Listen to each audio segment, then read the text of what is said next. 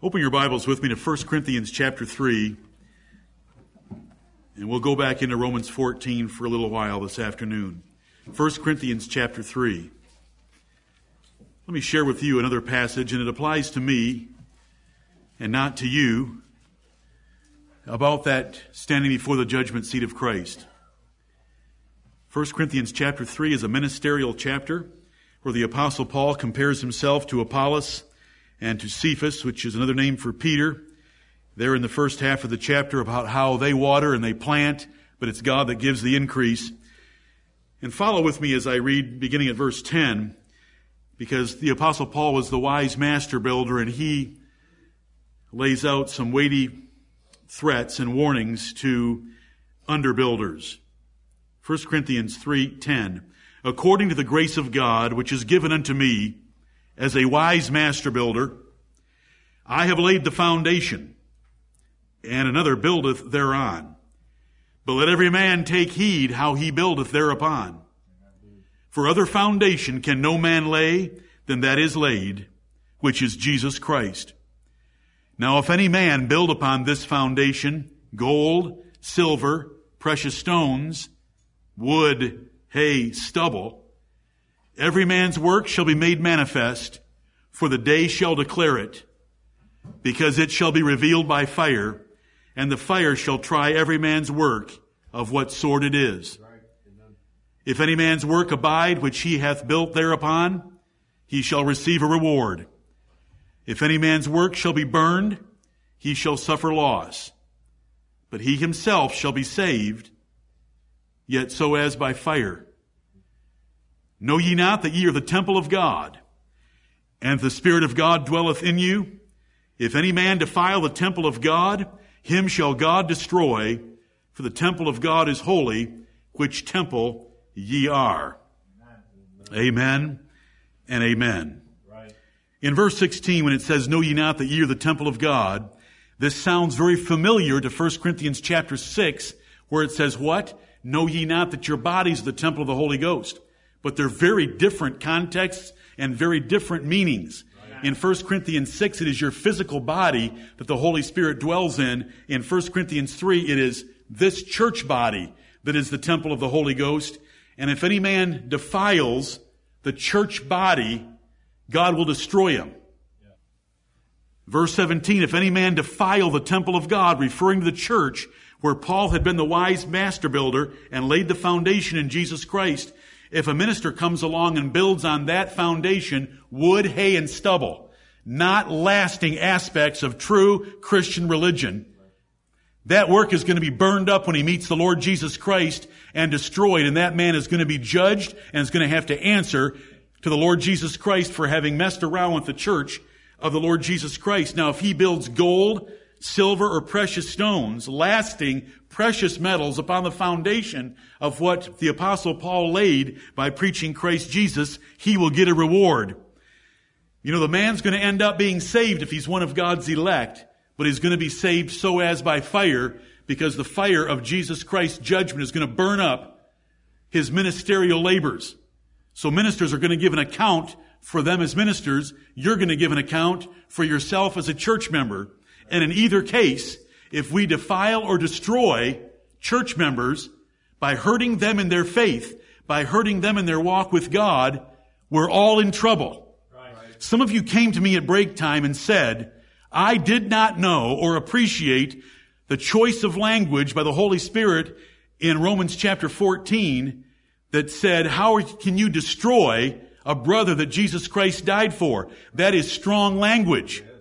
Damnation is in the 23rd verse of that chapter. That is strong language. But if you hinder another believer from not being able to live in peace and joy with God, walking with Him, then you've destroyed him. You've taken away his fellowship with God. And you're going to answer for it just like I'm going to answer for all of you and what I've preached. If I have built on the foundation of Jesus Christ things that are lasting and things that are precious and things that are true, there'll be a reward. But if I don't, it's going to get burned up. I'll be saved, yet so as by fire, and the shame of having all my labors, all my ministerial labors amount to nothing in the sight of Him whose eyes are have nothing hidden to them. Right. All things are naked and open unto his eyes. But I wanted to share that with you so that you can see that a man can be saved, yet his time, his labors can be burned up. And that if a minister preaches the wrong things, he is defiling the temple of God, which is the church, and he's going to be destroyed. Which in Romans 14, it's you. Across the aisle, encouraging, pushing, promoting, extorting, by whatever pressure, someone to sin against their conscience, and you defile them, it's a sin against God, and you're going to answer for it in the day of judgment yourself. Romans chapter 14. Romans chapter 14. In verses 10 through 12, the Apostle Paul reminded the church at Rome that they would all stand before the judgment seat of Christ, and I reminded you of that this morning. Every one of us should be laboring that we might be accepted of him. And being accepted of the Lord Jesus Christ is different than being accepted of men. We want to examine ourselves and root out every problem, every sin, every temptation, every weakness, every fault that we have, and confess them to the Lord Jesus Christ. He is faithful and just to forgive us and to cleanse us from all iniquity. But those 3 verses, 10 through 12, that describe the second judgment, that describe the judgment that occurs at the second coming of Jesus Christ, is something you should not forget. And outside these walls, no one's going to remind you about it.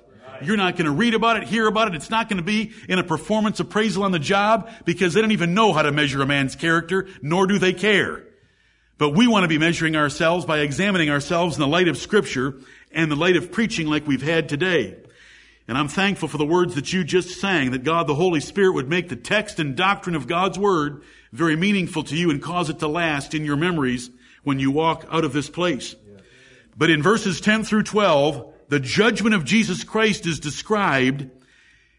And so the apostle says in verse 13, let us not therefore judge one another anymore. Because we're going to stand before Jesus Christ, let's not pick on each other for the things that don't matter. Of course the church has to judge. When someone sins against God's word, the church does judge. When children disobey their parents, parents do judge. When men commit crimes, the civil magistrate judges. But this is judgment about things that God doesn't care about. Things indifferent. Matters of Christian liberty.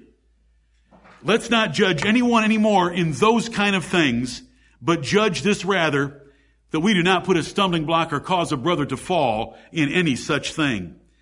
The Apostle Paul then goes on and tells us that he's one of the strong. I know and am persuaded by the Lord Jesus that there is nothing unclean of itself. All meats can be eaten.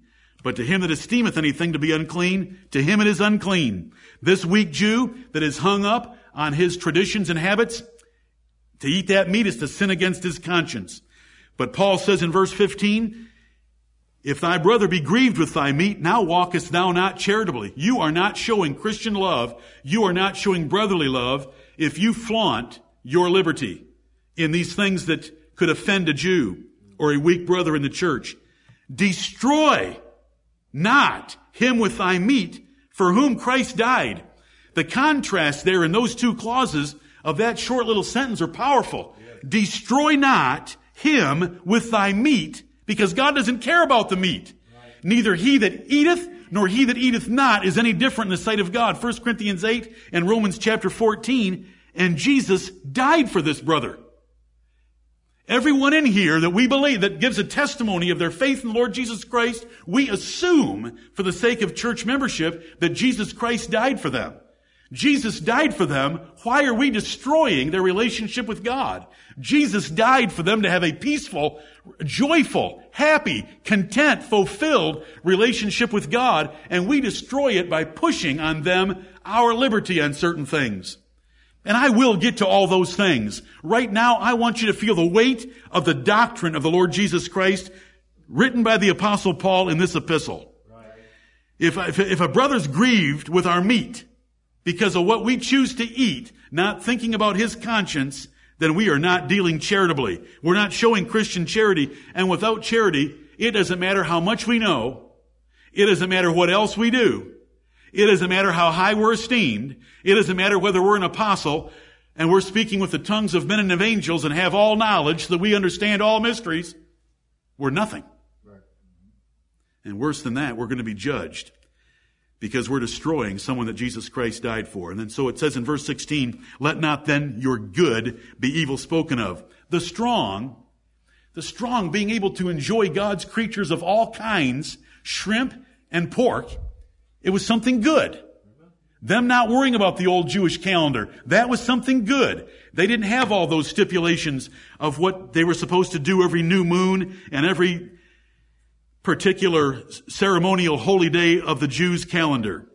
That was good. Let not then your good be evil spoken of.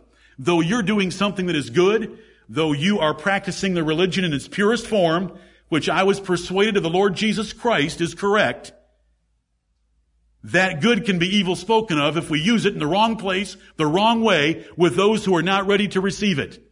But notice, as a minister, the Apostle Paul is still slipping in throughout this chapter and throughout 1 Corinthians 8 that the Jews were wrong. Right.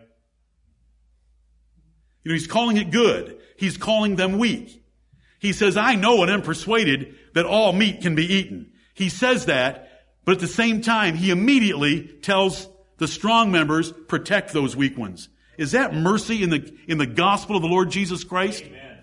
Right while he's telling them, because he's trying to convert them, he's trying to educate their consciences so they will come up to speed and the church won't have to worry about what they're eating with each other. They won't have to worry about holy days because those days have passed away. But for those Jews that had just been converted out of their parents' religion, that would have been very difficult. And the Lord takes that into account. Praise His name. The tenderness and mercy of our God is wonderful. Amen.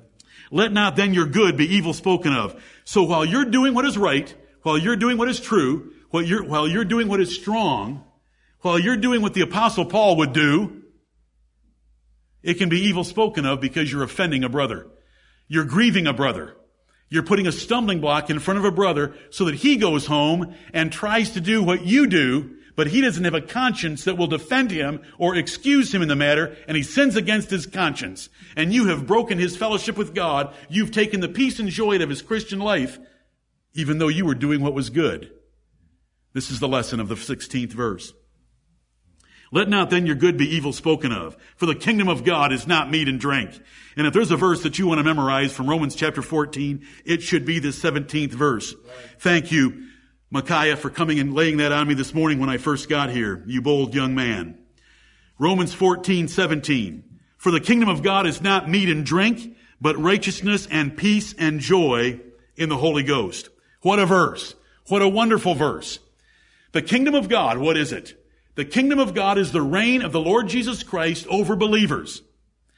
When we are baptized, we enter the kingdom of heaven, according to the Gospels. The law and the prophets were until John. Since that time, the kingdom of God is preached, and every man presseth into it. The kingdom of God is the reign of the Lord Jesus Christ over his churches, over his saints, according to his gospel. It is the New Testament kingdom of David. It's called the tabernacle of David. It's God reigning over his children while they're on earth, a minority of the earth's population. But this kingdom of God, this collection of his churches, this collection of his saints, were in close communion and association with those that have already gone before us in heaven. That is not meat and drink. Meat and drink does not impress the God or the king of this kingdom. The Lord Jesus Christ, the Son of David, does not care, even in this particular generation, when there was such a difference of opinion between the Gentiles and Jews, what someone ate or drank. The kingdom of God is not meat and drink. So don't let your good be evil spoken of. Forget those things that God doesn't really care about. God doesn't care if you eat meat or you don't eat meat. God doesn't care if you keep the old Jewish holidays or you don't keep them. Because that is not the kingdom of God. Well, what is the kingdom of God? What is it to follow Jesus Christ? What is it to be a true Christian? What is it to be a proper church member? What is it to be part of this unseen, invisible monarchy that exists in the world? There is a monarchy that is unseen in the world, and the Lord Jesus Christ sits on the throne of it. Right. And it's not what you eat or drink. What is it? Righteousness and peace and joy in the Holy Ghost. Amen. It's not earthly righteousness. It's not man-made righteousness. It's not worldly peace. And it's not human joy. It is spiritual joy, spiritual peace, and spiritual and scriptural righteousness. And this is the most important verse, if we can pick one, that summarizes so much in this 14th chapter. For the kingdom of God is not meat and drink. You should understand that clearly enough by now, that being the faithful followers of the Lord Jesus Christ and citizens of a holy nation, which we are by our profession and baptism, there's three things that are important in his kingdom that the apostle limited it to in this particular passage. The three of these are fruit of the Holy Spirit. You can see that it's righteousness, peace, and joy in the Holy Ghost. It is not earthly. It is not of earthly or origin. You cannot cause these things yourself. This is what the Holy Spirit bears in our lives when we're walking with the Holy Spirit of God. Holding your finger there, if you want to hear Ephesians 5 and verse 9, I want to show you that these three are fruit of the Spirit. You know Galatians 5:22, the fruit of the Spirit is love, joy, peace. So we have the latter two, but what about the first one that's righteousness? In Ephesians chapter 5 and verse 9, we have in parentheses, for the fruit of the Spirit is in all goodness and righteousness and truth. The fruit of the Spirit includes truth and goodness and righteousness, according to the Ephesians 5:9. So when we come back to Romans 14:17, what is a great Christian? What is a true follower of Jesus Christ? What is someone that is faithful in their calling, faithful in their baptism, faithful in their profession to honor the Lord Jesus Christ and his reign over his people that are already in heaven and those that are on earth? What characterizes their lives? These three things, and they do not include meat and drink. Their righteousness and peace and joy. This righteousness is not the righteousness of Jesus Christ that must clothe us legally for us to stand before God. This is righteousness that you are to be practicing toward other church members. This is the righteousness of Romans 14, of treating other people properly. Righteousness is what is right as defined by God's Word. This is not what Jesus Christ secured for us. This is what we are supposed to be working out in our lives by the power of the Holy Ghost. That's why it's a fruit in us of the Holy Spirit in Ephesians 5:9. For the kingdom of God is not meat and drink, but righteousness. Righteousness is right. Doing what is right, defined by the Bible. Right. Does the Bible say in the New Testament that it matters what you eat? No.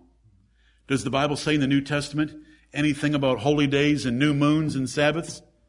Yeah, they were nailed to the cross and they're all gone away. Right. So this is righteousness of the New Testament sort that is laid out in the gospel of Jesus Christ. It is that righteousness that we're supposed to be known for in the church. The things that count now, are our love of the brethren. Our things that count now are our love of Christ. Our things that count now are living in light of our baptism, as has been explained to you by our brother in his daily devotionals that he has sent out this past week from Colossians chapter 3. That's the righteousness of the New Testament. It doesn't include meat and drink.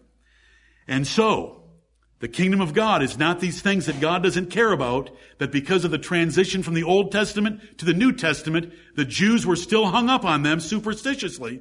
Those things don't matter. What matters is, what has God said is right in the New Testament? And that includes how you treat those that are different from you in Christian liberty.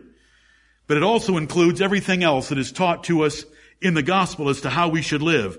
And Paul has written us many things about how we deal in our marriages, how we deal with our children, how we deal in the job, how we deal with our government, how we deal with our tongue. It's all there in the Word of God. And it's our righteousness. And those are the things that matter. That we are living godly, showing godly character in every relationship that we have, every dealing that we have, every part of our life. Not these things that are non-issues, like meat and drink. For the kingdom of God is not meat and drink, but righteousness. Now, it goes on and adds two more things to this righteousness that the Holy Spirit bears in our lives. The Holy Spirit is the Spirit of God, and He bears in our life the doing of things that please God, true righteousness.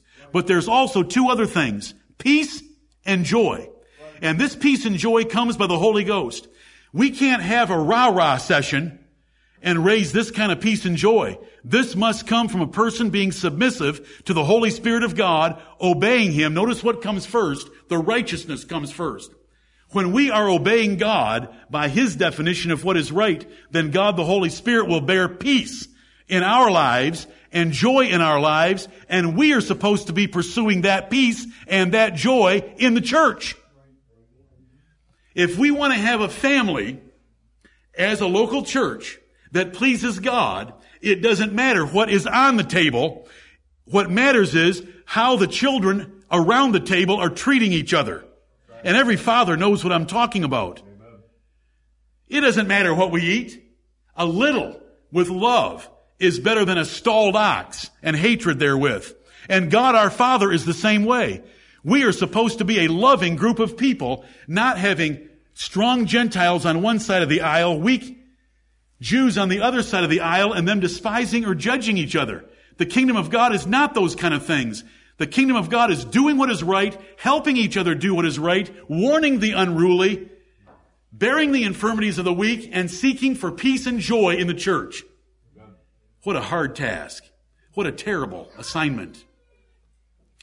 I speak as a fool. What a wonderful thing that God wants the church to be. This is His kingdom. You know, there are so many kingdoms in the world. Have you ever seen a Catholic manual of religion? Have you ever seen how long it is and how detailed it is of when you can eat certain meats and when you're supposed to be fasting and Lent and blah, blah, blah for all 7 of their sacraments? But the kingdom of God is not meat and drink. It's not those things. It's righteousness, peace, and joy in the Holy Ghost. That means you're obeying God and you have all your sins confessed so that God the Holy Spirit is working through you to be a producer of peace and joy in the assembly. That's the real kingdom of God. That is what Jesus Christ wants to reign over. That is what Jesus Christ seeks. That is a wonderful concept. And when you go find a church in the New Testament, where would we go find a church that had the greatest measure of the Holy Spirit? What book of the Bible would we go to? Acts. And what chapter in Acts would we go to? Nobody wants to answer now. Acts chapter 2 that describes what happens on the day of Pentecost. On the day of Pentecost, the church was full of the Holy Ghost because they were buried. The Holy Ghost was poured out upon them.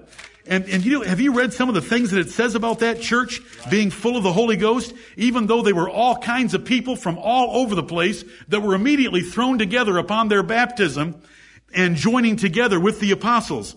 But it says things like this. Then they that gladly received His word were baptized. Notice, they were glad people. They gladly received His word. They continued steadfastly in the apostles' doctrine and fellowship and in breaking of bread and in prayers. They're living righteously together with one another. And fear came upon every soul, and many wonders and signs were done by the apostles. And all that believed were together and had all things common, and sold their possessions and goods, and parted them to all men as every man had need. And they, continuing daily with one accord in the temple, and breaking bread from house to house, did eat their meat with gladness and singleness of heart. Amen. What a happy group of people. How? By the power of the Holy Spirit, understanding what was important, that it wasn't meat and drink, it was righteousness and peace and joy. Are you a peacemaker? Right. Or are you a disruptor of peace?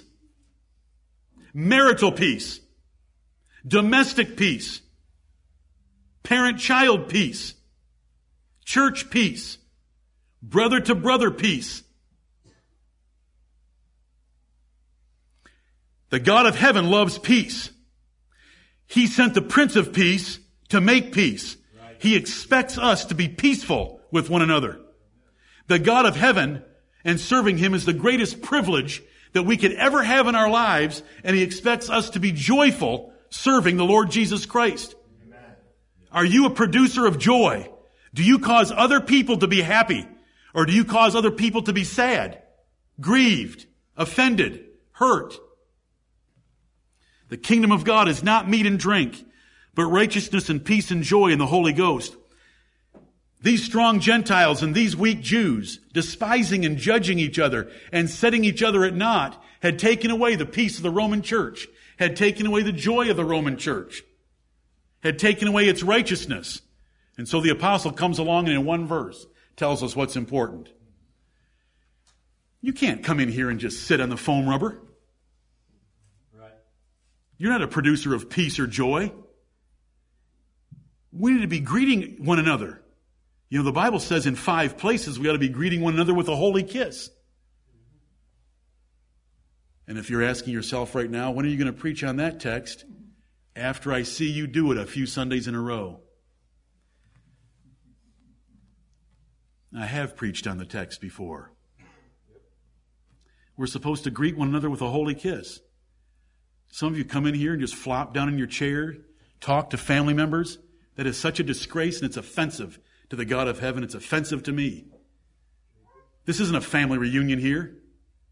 This is God's family. Right. This is His church. We should be looking out for each one that's in this room. You know, this morning as the men gathered back here, the men of this church, they were exhorted by the oldest man among us to pay careful attention and show careful affection toward the little children in our church. And a passage was read to us from Matthew chapter 18 regarding that care for the little ones. Or Matthew 10, that even giving a cup of cold water to one of the little ones that believe in Jesus, that man shall not lose his reward. That's how our church ought to be. From top to bottom, we care about one another. And that doesn't mean our family. This is not a family reunion. This is to come here and meet the other people that we haven't talked to 55 times during the week. This is to come and love one another and an honor to prefer one another, that each other is more important than us, and to make peace and to sow peace. These are Bible expressions. We can sow peace by whenever we sense that there's a difficulty between two parties, we want to get in there and resolve it. And if it involves us, we want to confess and apologize for anything we've done to cause offense. We want to produce joy. We want to produce excitement by praising the Lord to one another, by exhorting each other in the Word of God, by inquiring about their lives, by thanking them with them for the good things that are happening to them. This is what we ought to do when we assemble. This is a main part of why we assemble. Especially in a time when we have the internet, I could easily preach to you from my office and send you a link. But the Lord hasn't linked us together like that. He's caused us to come together into one place where we can exhort one another and to consider one another. These are words out of the Bible, Hebrews chapter 10, verses 23 through 25, to consider one another and to provoke one another to love and to good works by producing peace and making joy and turning the church by the power of the Holy Spirit through us, all our sins confessed, all of it done sincerely, all of it done because we're walking so close to the Lord, we are automatically peaceful and joyful. Romans 14:17. Let's go to verse 18. For he that in these things serveth Christ is acceptable to God and approved of men.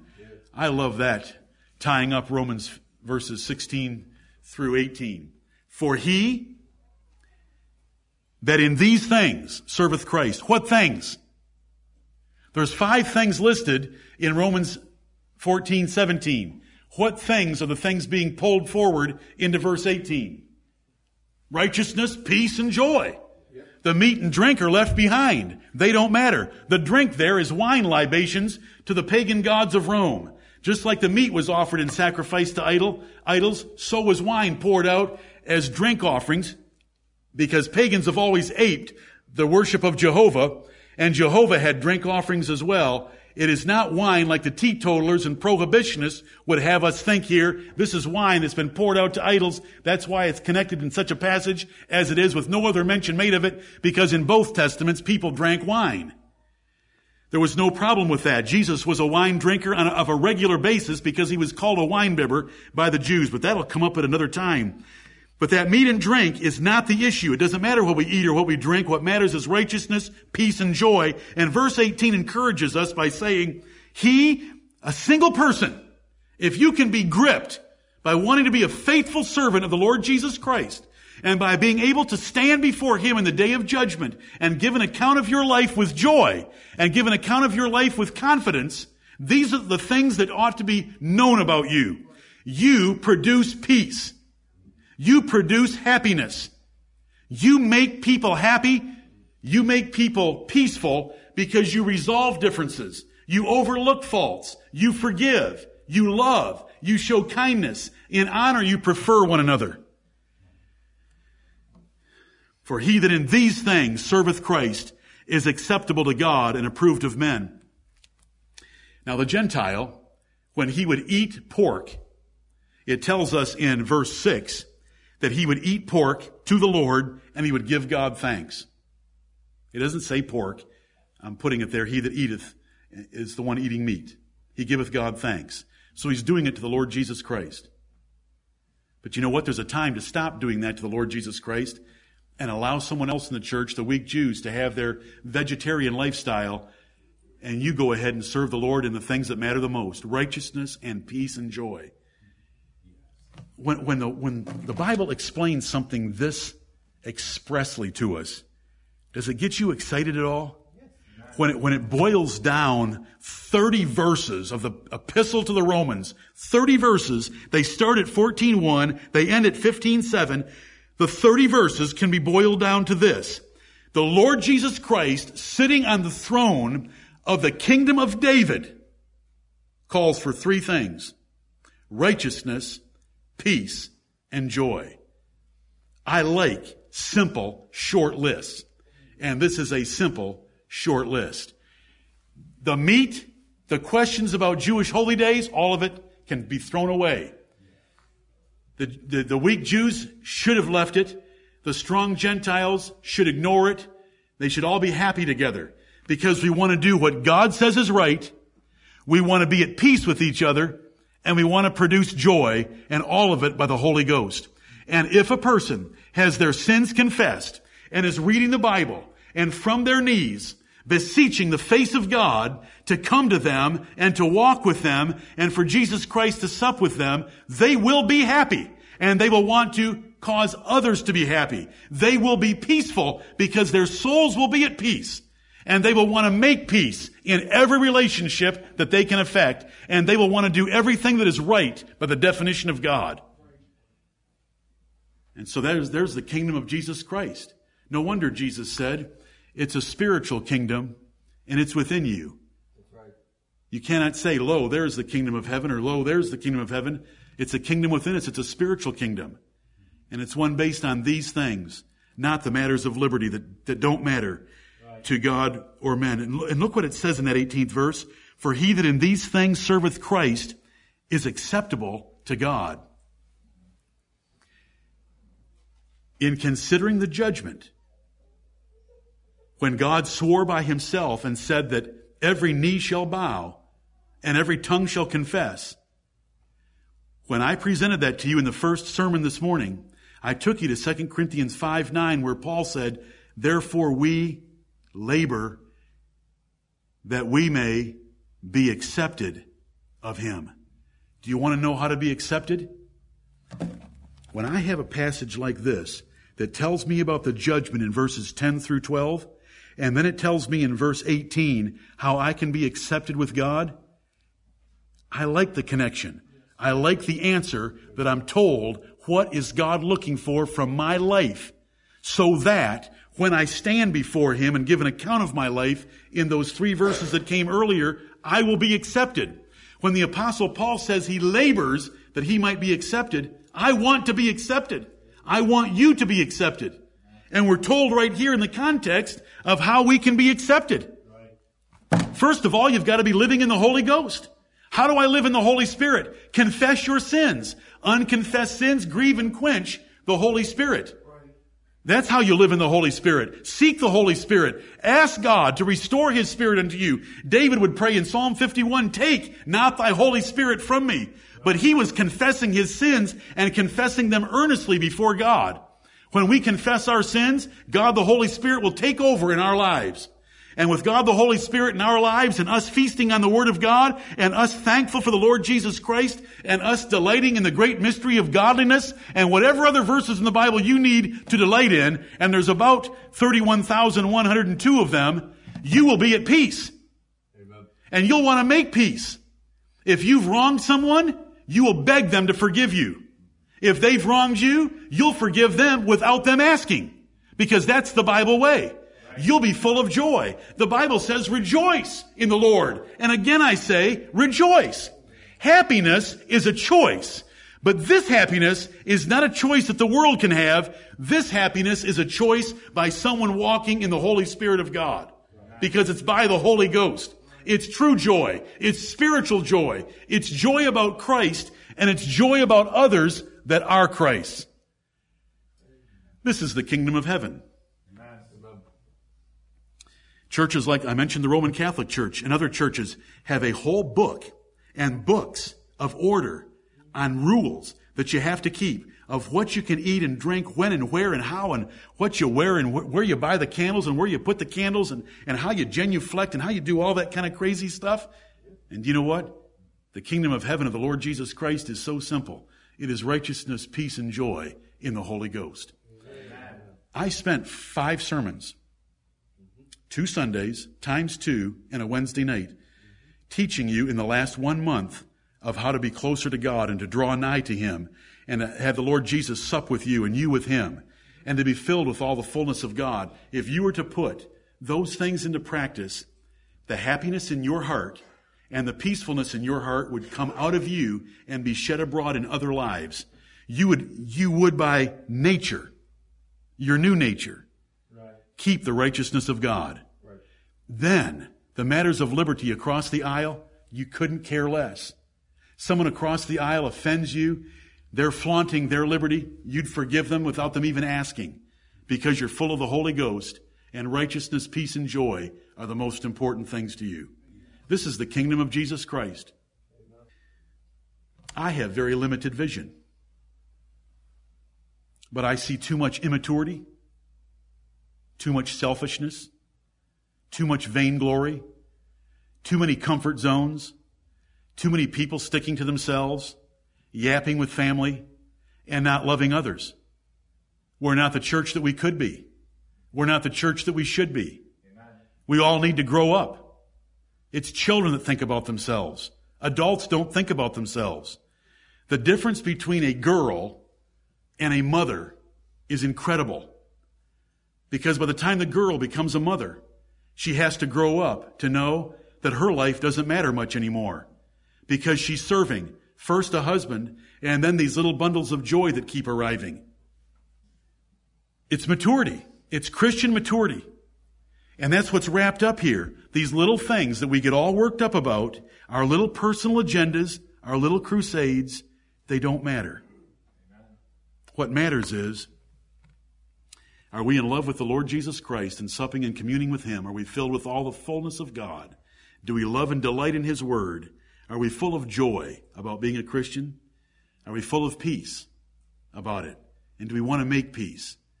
Whenever we smell a difference, do we want to go put the fire out and make peace there? When we see someone unhappy and with an unfulfilled, unhappy life, do we want to show them the joy of the Lord Jesus Christ? And are we showing that ourselves by our lives? This is the kingdom of Jesus Christ. He sits on the throne of David. He doesn't care what we eat or drink. He doesn't care about the long list that I'm going to bring up in coming Sundays. He cares about how peaceful and joyful we are by the power of His Spirit and how much we show that, cause that, promote that in our church. Yeah, right. We can be a happier church. We can be a more peaceful church. I'm thankful for what we have, very much so.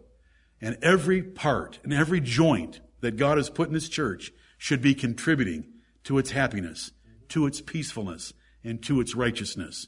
So that we're all together, considering one another and provoking one another to love and to good works as defined by the Bible, and that we're peacemakers, and that we're joyful and happy, and it's showing, we're sharing it, we're promoting it, so that the church is what it ought to be.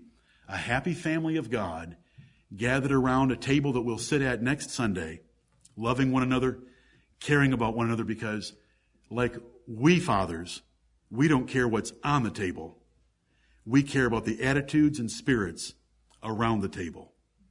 May God bless the preaching of his word to your instruction. May we be the church that Paul wrote for in Romans chapter 14. Amen.